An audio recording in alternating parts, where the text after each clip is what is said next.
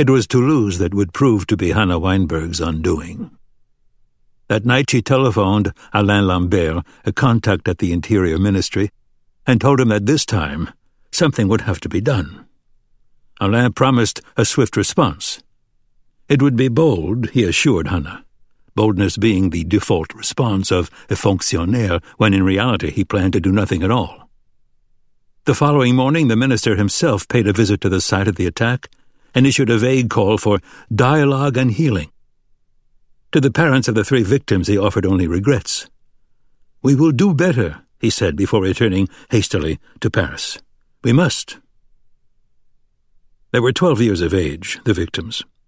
2 boys and a girl, all Jewish, though the French media neglected to mention their religion in the first reports.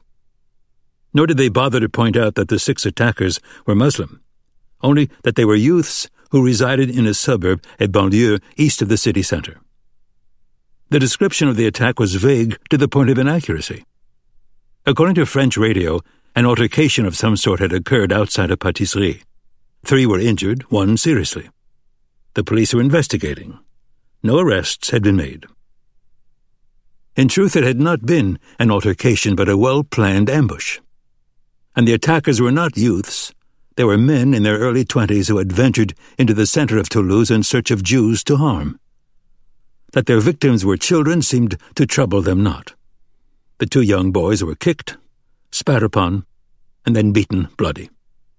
The girl was pinned to the pavement and her face slashed with a knife.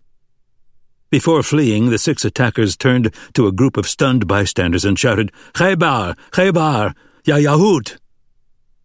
Though the witnesses did not know it, the Arabic chant was a reference to the 7th century Muslim conquest of a Jewish oasis near the holy city of Medina. Its message was unmistakable. The armies of Muhammad, the 6 men were saying, were coming for the Jews of France. Regrettably, the attack in Toulouse was not without precedent or ample warning. France was presently in the grip of the worst spasm of violence against Jews since the Holocaust.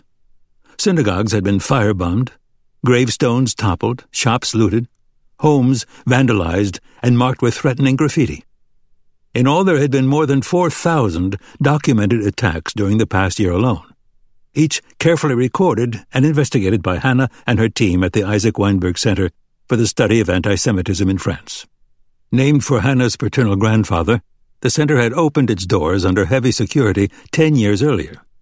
It was now the most respected such institution in France, and Hannah Weinberg was regarded as the foremost chronicler of the country's new wave of anti-Semitism. Her supporters referred to her as a memory militant, a woman who would stop at nothing to pressure France into protecting its besieged Jewish minority. Her detractors were far less charitable.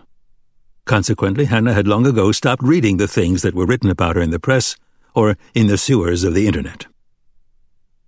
The Weinberg Center stood on the Rue des Rosiers, the most prominent street in the city's most visible Jewish neighborhood. Hannah's apartment is around the corner on the Rue Pavée. The nameplate on the intercom read, Madame Bertrand, one of the few steps she took to safeguard her security. She resided in the flat alone, surrounded by the possessions of 3 generations of her family, including a modest collection of paintings and several hundred antique lunettes, her secret passion. At 55, she was unmarried and childless. Occasionally, when work permitted, she allowed herself a lover. Alain Lambert, her contact at the Interior Ministry, had once been a pleasant distraction during a particularly tense period of anti-Jewish incidents. He rang Hannah at home late after his master's visit to Toulouse. "So much for boldness," she said acidly. "He should be ashamed of himself." "We did the best we could." "Your best wasn't good enough." "It's better not to throw oil on the fire at a time like this." "That's the same thing they said in the summer of 1942. "Let's not get overly emotional." "You leave me no choice but to issue a statement, Alain." "Choose your words carefully. We're the only ones standing between you and them." Hannah hung up the phone.